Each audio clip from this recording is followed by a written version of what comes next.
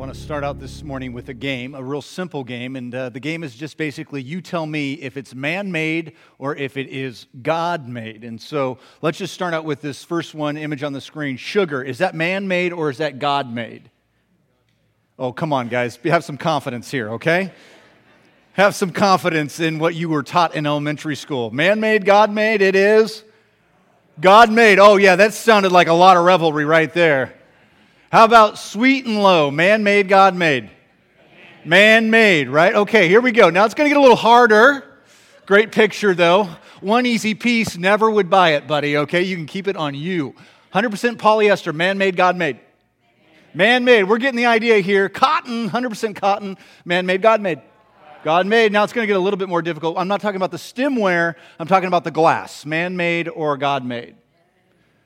Oh, you go, this is what I heard. That's what I heard. Look, if you look it up, glass is a natural man-made or God-made product, okay? The stemware is man-made. How about plastic? Man-made, okay. You guys get excited about this a little bit, okay? Because we all know that plastic is man-made, right? How about a diamond? A diamond? God-made. How about cubic zirconium? Man-made. How about your wife wouldn't know the difference? No? Not there yet? No. Okay. How about the 10 Commandments? How about grace? God-made.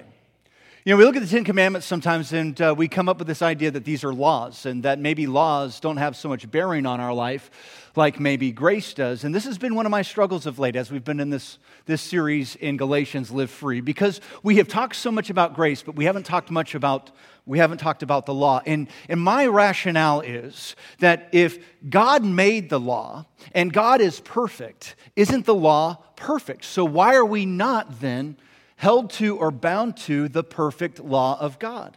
And when I talk about the law of God, I'm talking about what's sometimes called the law of Moses, sometimes called the law of God. It's foundational to the early parts of the scriptures early on. It's made up of the moral law, that would be like the 10 Commandments, ceremonial laws, which are just ways to worship God, interact with God, and judicial laws, which are ways to act and react to one another. There's 613 of those laws that God instituted. Now, here's my thinking. God is perfect. And if God is perfect and He authored these laws, then these laws too must also be perfect. So that would mean, this is just my humanistic thinking. That would mean if I keep the perfect law, if I could just memorize the 613 laws, and I could keep the moral laws, the ceremonial laws, and the judicial laws, and I can keep those things and not be a lawbreaker, then I'm a perfect man. And you know the Bible describes the word perfect as the word righteous. You've ever heard that word before. And that word right means that you've done everything right. And I think that is where the problem starts for me. Because I haven't done everything right. I'm not righteous. And I know that God has shown me the law so that I would be aware of my sins.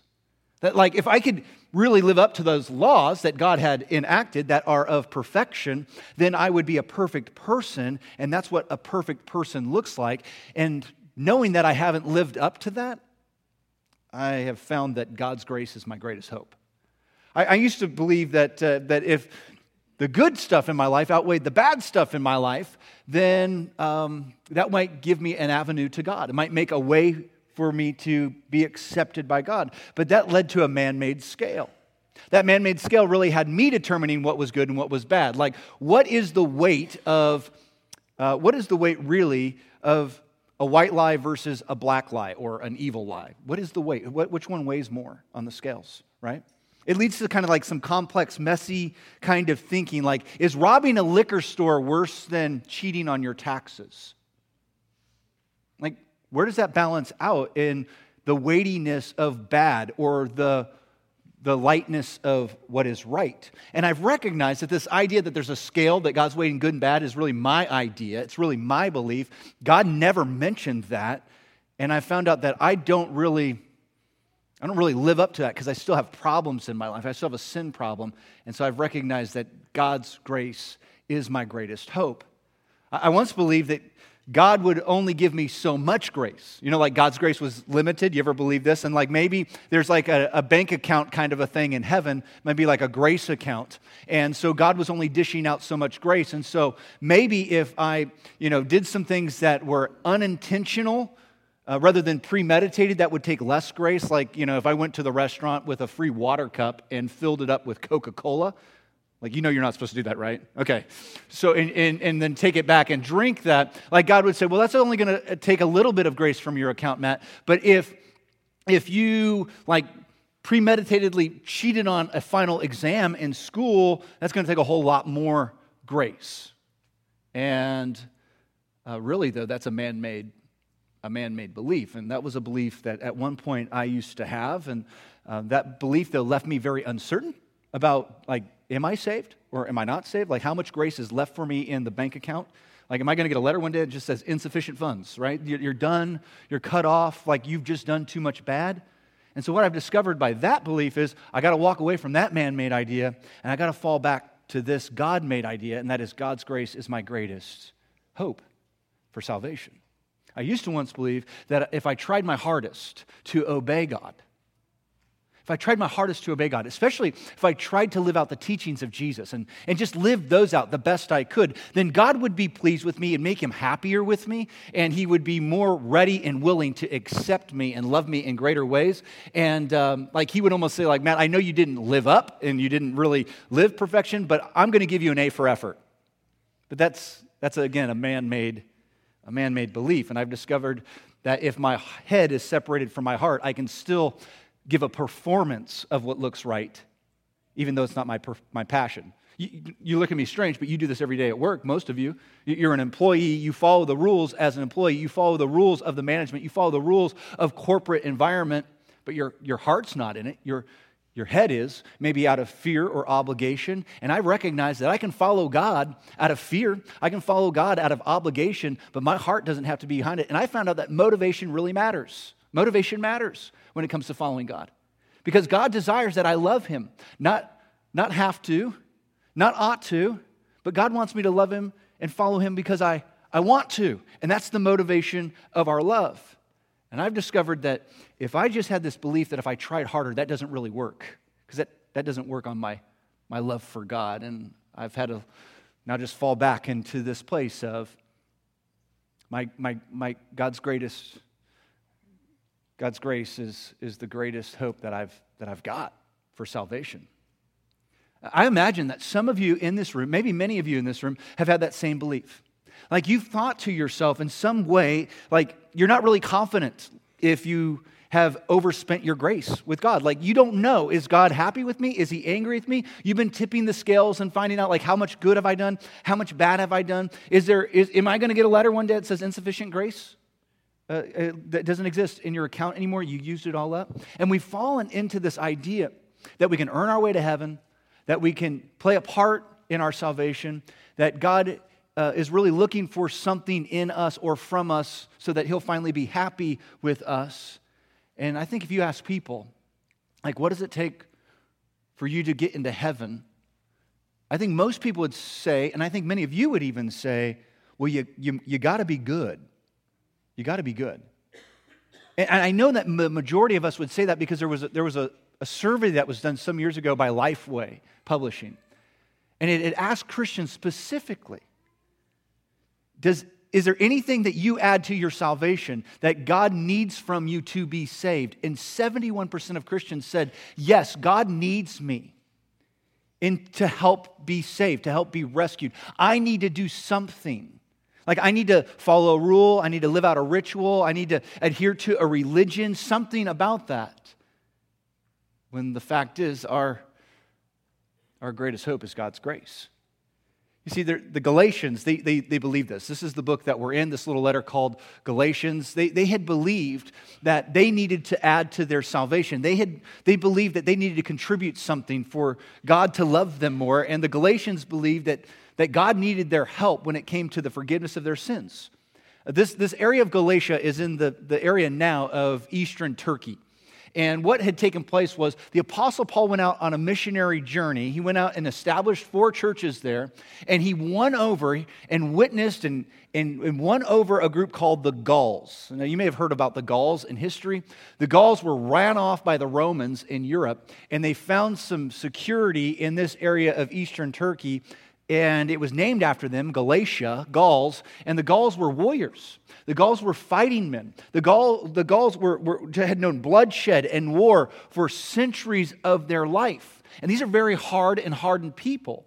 But the Apostle Paul went in and he gave them a message that just liberated them completely. That message was the simple gospel of Jesus Christ. Here's the gospel of Jesus Christ. I am loved and I am accepted by God. Not based on anything you do, but only based that God loves you and God accepts you. Therefore, live for Him. Live in awe and honor for Him. Now, the Gauls were filled with all sorts of baggage in their past. They had done all sorts of things that they regretted. And they recognized tipping the scales, bad and good, didn't weigh in their favor. They recognized that they probably ran out of grace because, after all, that makes sense, right? I mean, certainly you don't get a free lunch. You're going to have to pay for something. And then when they heard the life-changing message of Jesus, when they heard the forgiveness that exists in God, when they heard that God loved them and that God accepted them, even though they were hardened people, that liberated them because they had recognized every world religion. You know, every world religion teaches us that man has to do something for that deity to love them. Did you know that?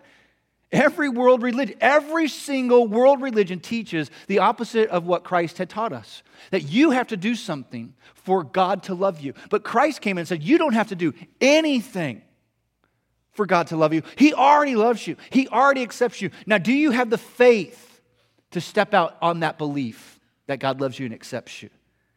And what happens here is that the Apostle Paul looked at it and said, look, God's grace is your greatest hope. And they said, yeah, we believe that.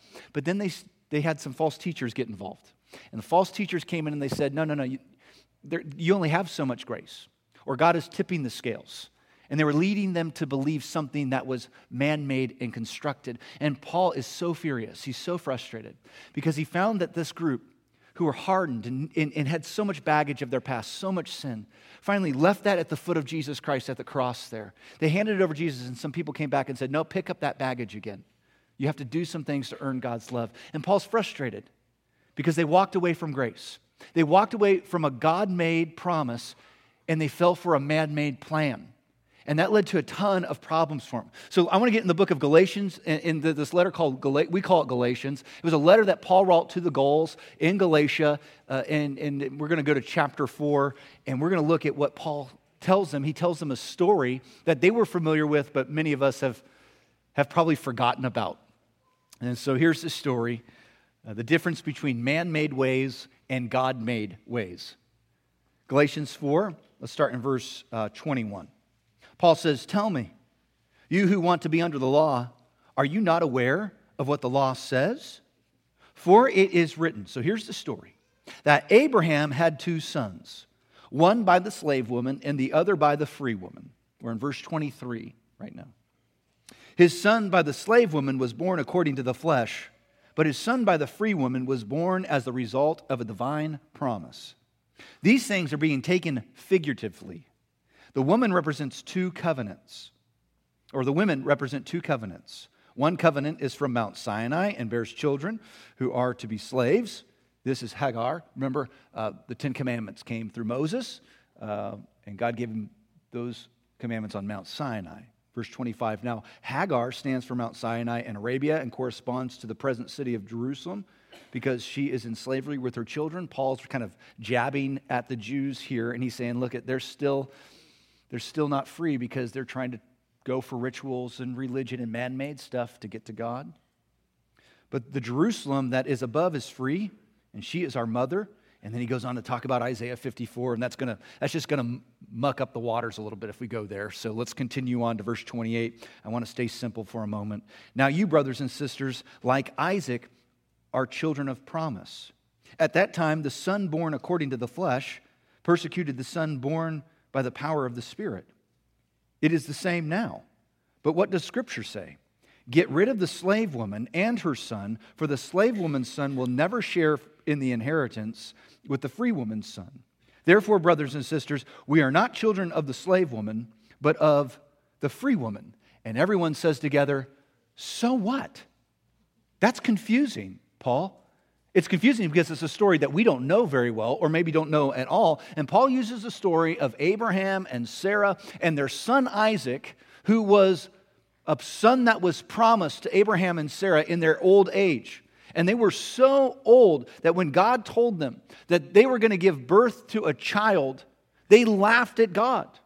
They just said, that's impossible. We're just going to laugh at God. You know, there's two things that God says, go ahead and laugh because I'm going to make a way. There's two things that can happen in your life. Number one is when you say, God, you're going to go with my plan. God's going to laugh at that. Or when you tell God the impossibilities that are ahead of you. God's going to laugh at that because nothing is impossible with it. And they laughed and said, God, that's not a part of our plan, and that's an impossibility, and you're going to find out that God has the ultimate last laugh. And then God said, you know, Abraham, Sarah, I know you're old, and I know you can't give birth to a kid, but one day you're going to have birth to a son. He's going to be the father of a nation. That nation's Israel.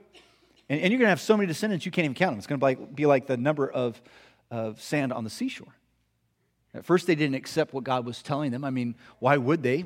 They knew they couldn't have a child, and they thought this was too good to be true. Like, you don't get something for nothing. You can't just get a free lunch. Certainly, God wants something from us. And that turned to, you know what? We've been waiting for months and years now. God hasn't come through with His promise, and so we're just going to add our own plan. And so Sarah concocts this plan, and she tells her husband, Abraham, would you have sex with my maidservant, Hagar? And maybe she's younger than me. She could probably have a kid, and then a child will be born. That will fulfill the promise. No. That's a man-made plan.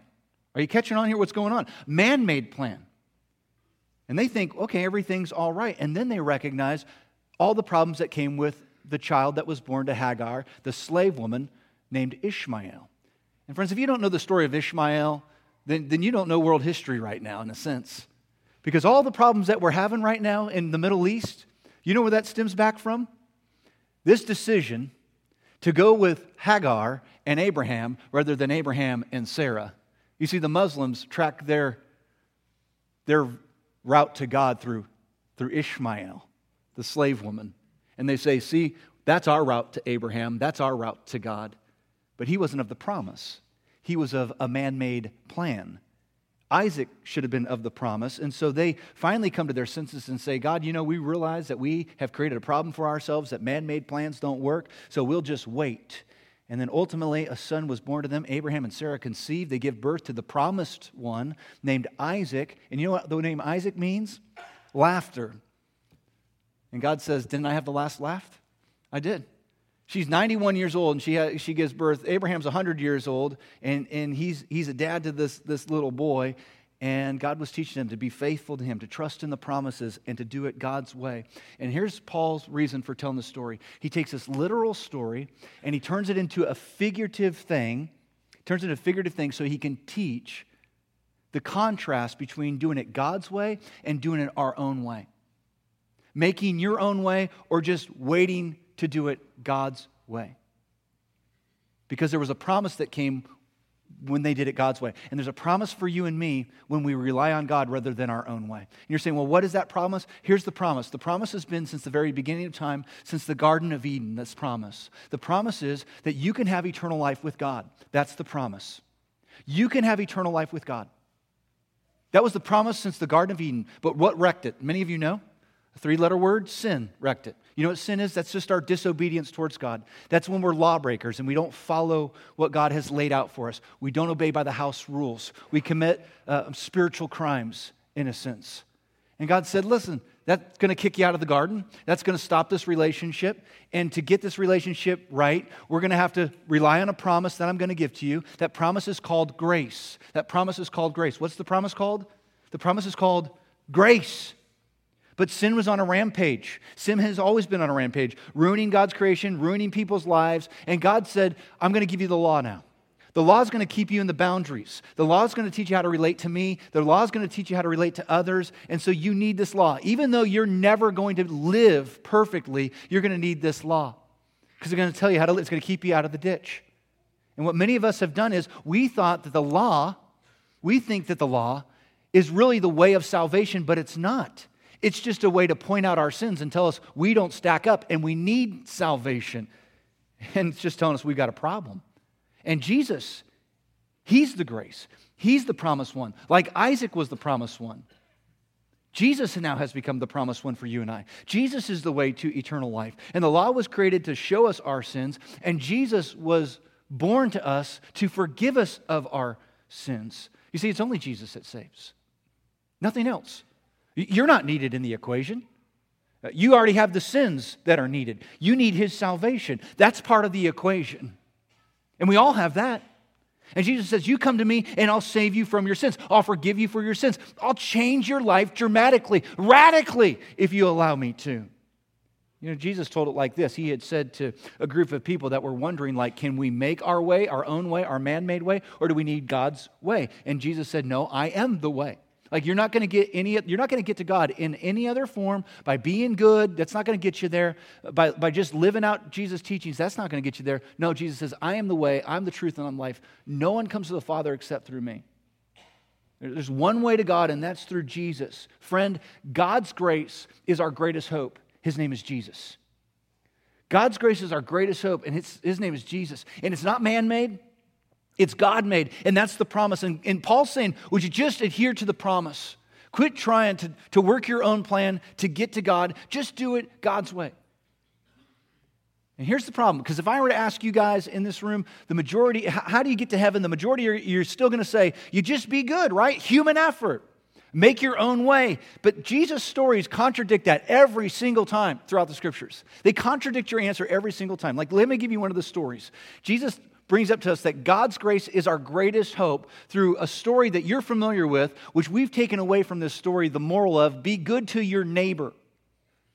But for centuries before our teaching on that, theologians had taught it a little differently. It's the story of the Good Samaritan. We've taught it as, be good to your neighbor, but for centuries, theologians had taught it differently. They've taught about how important it is that we rely on God's grace as we travel in this world. Let me tell you this story as it would have been taught about 500 years ago. A religious man made his own way and traveled down the path of life, but he was beat up and hurt and became helpless and hopeless about his situation. And as he laid there on the side of the road of life, a priest came by, and he thought, a priest? This is the perfect person to help me out, because the priest represents the law. He's going to do everything God tells him to do. Everything the law tells him how to relate to me, he's going to be the help. But what happens? Well, the story tells us that the priest passes the man by. Now, theologians would have pointed out about 500 years ago that priest represents the law, and the law was helpless to bring anybody salvation. The law was helpless or hopeless to bring the man any kind of hope. It wasn't going to happen for him just based on the law. The law wasn't going to make the man whole again. So he lays by the side of the road, and who's there? A Levite. You go, I don't know what a Levite is. Is he a guy who wears jeans, Levi's a lot? No, he's not, okay? A Levite is a guy that worked in the temple, and he proclaimed God. He was like a preacher, and he just made sure that everybody was aware that God was still existent and present as people would forget about God. He said, certainly this guy will help me. But no, the Levite didn't help. The Levite just passed on by and left the man there wounded and helpless on the side of the road of life. And the theologians would say that Levite, that guy represents the prophets of God that all came before Jesus Christ and told us, you have a problem. You're wounded on the side of the road, but the promised one is coming. And then who falls next down the pathway? A Samaritan, right?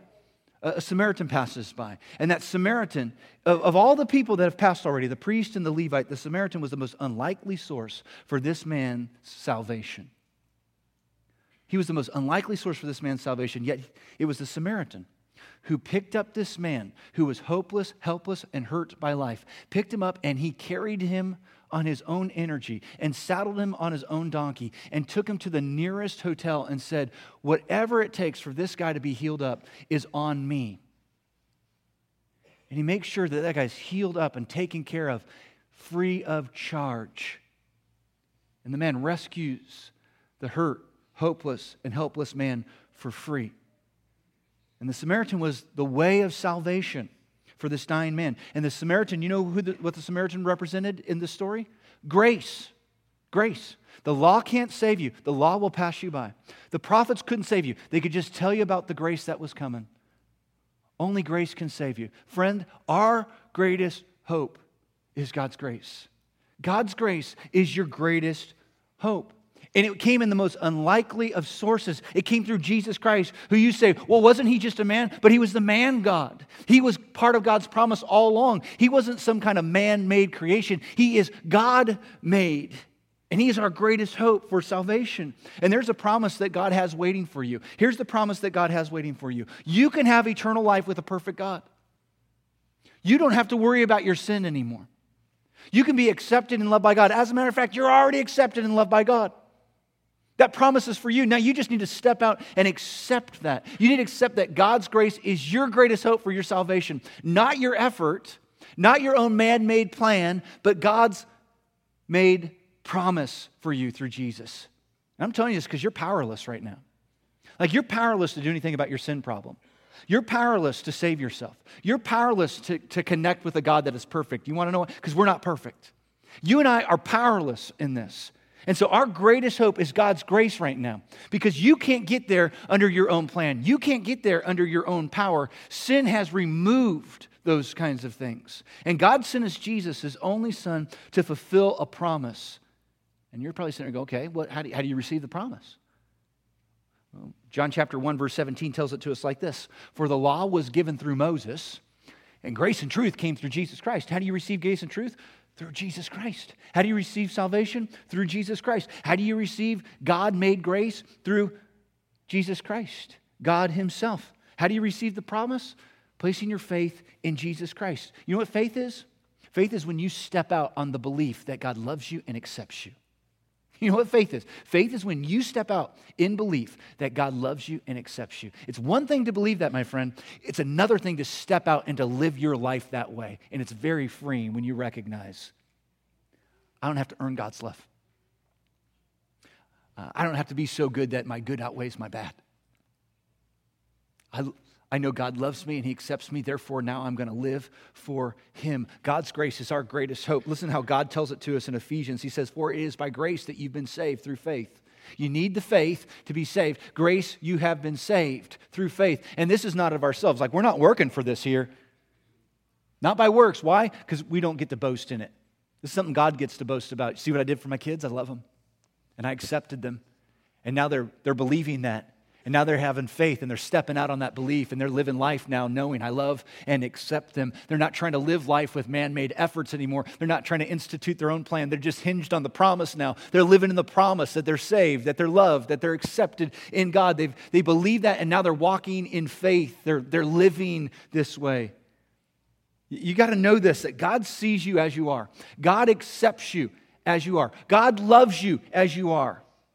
But by his grace, God does not want to leave you as you are.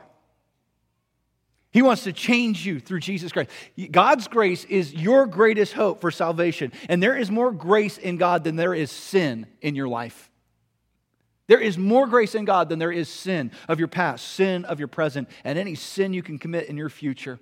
And you just need to step out and accept God loves me and God accepts me and I'll live for him.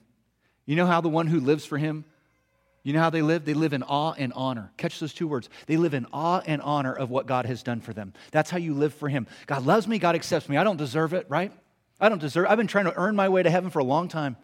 Now I'm going to live in awe and honor. I can relax. I can relax and I can rest in Christ. That he loves me, he accepts me. I believe that and now I'm living my life that way. I'm living in awe and honor.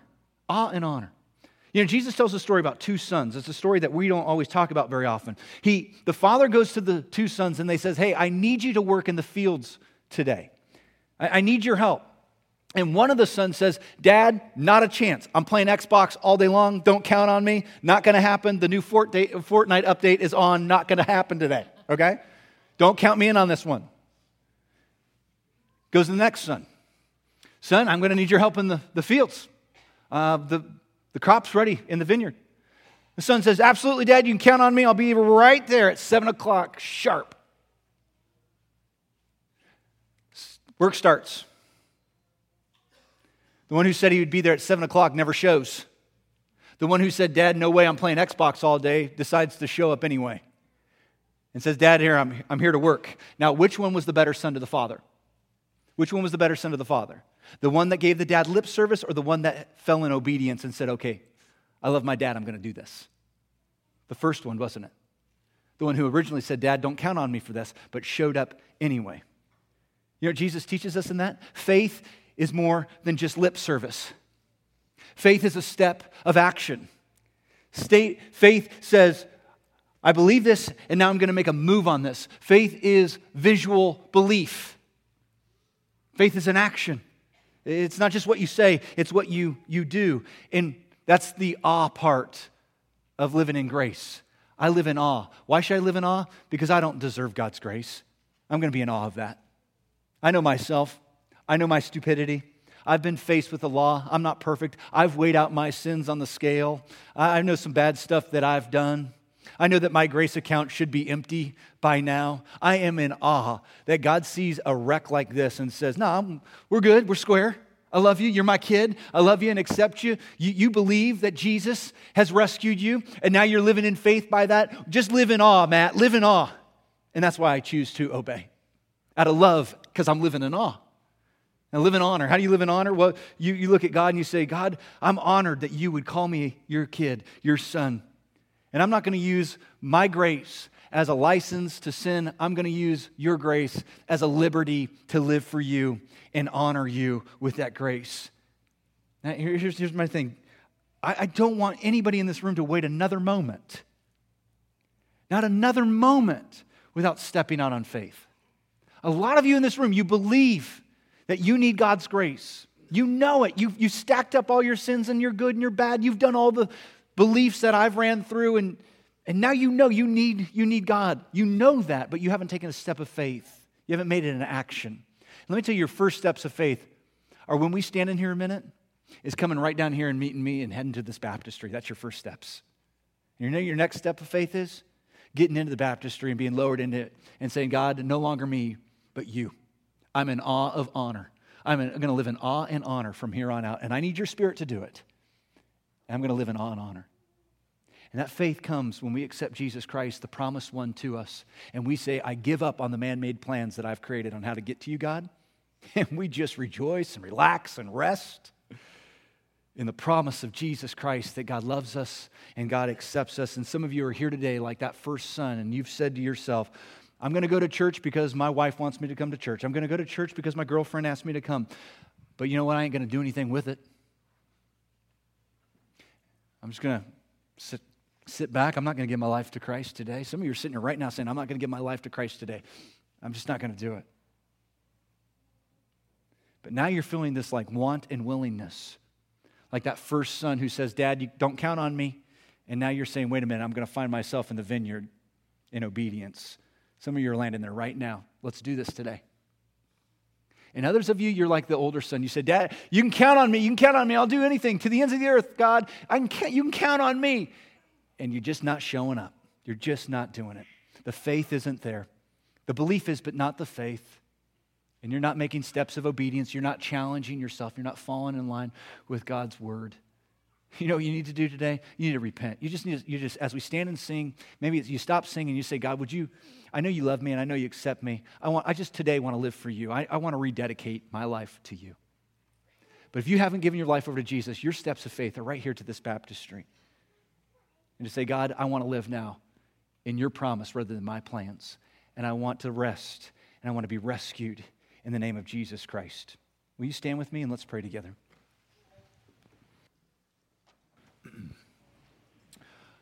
Father, I know that there are those in this room that want to do right by you. And they have a belief, but they haven't taken a step of faith. I pray that you will lead them to that.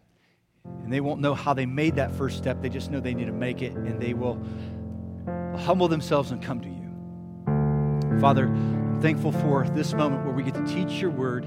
And I pray that it was applied right to the people here today. I pray, Father, that you do any of the cleanup that needs to be done of the mess I've made today. And that you work in the hearts of these folks. and you show them that you love them and you accept them. I know there's some that believe that, but they need to step out in faith and live that way. I pray that they make that commitment today in the name of Jesus.